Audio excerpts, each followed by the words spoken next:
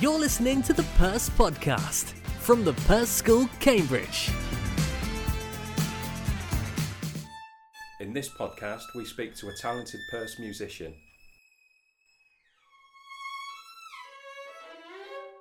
My name is Sakura. I'm a lower sixth music scholar at the Perse School, and I've been awarded the role of principal second violin on the National Youth Orchestra's winter course.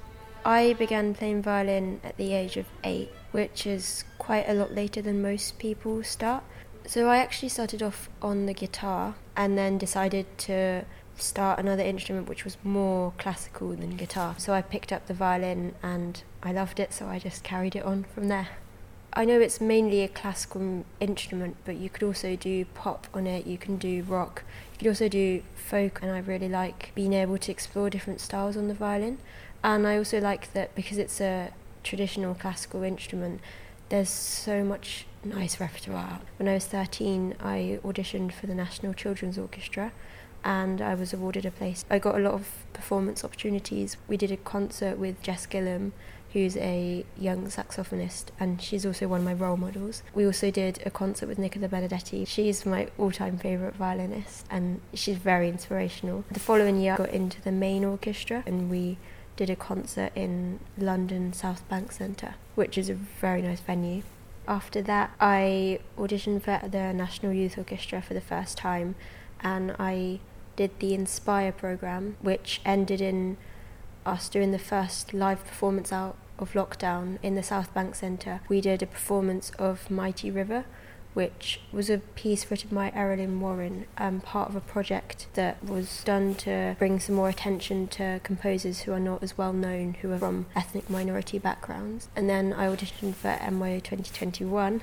I got in and we did a whole programme this summer, and all of these had the theme of hope, trying to give hope to people who have been in lockdown, who have lost loved ones, and trying to inspire hope in people to move forward. So that was a really nice programme that we had this year. Finally, this year I re-auditioned for NYO 2022 and I was awarded the role of principal second violin for the winter course. I'm absolutely honoured to be given that role. I'll be in charge of doing things like marking the bowings in, and marking any extra details that we need, such as page turns, dynamics. I also have to follow what the first violins are doing and relay that back to my whole section. That's mostly in full rehearsals. At NYO we also do this thing called sectionals, where we split into our section families. We obviously have a tutor with us, but sometimes the tutors go out to do one-to-one sessions with certain musicians, and so during those I'll lead the sectionals, so I'll be working on certain difficult passages with the section. I'll also lead the warm-ups, and I'll just be a friendly face for anyone in the section to come and talk to.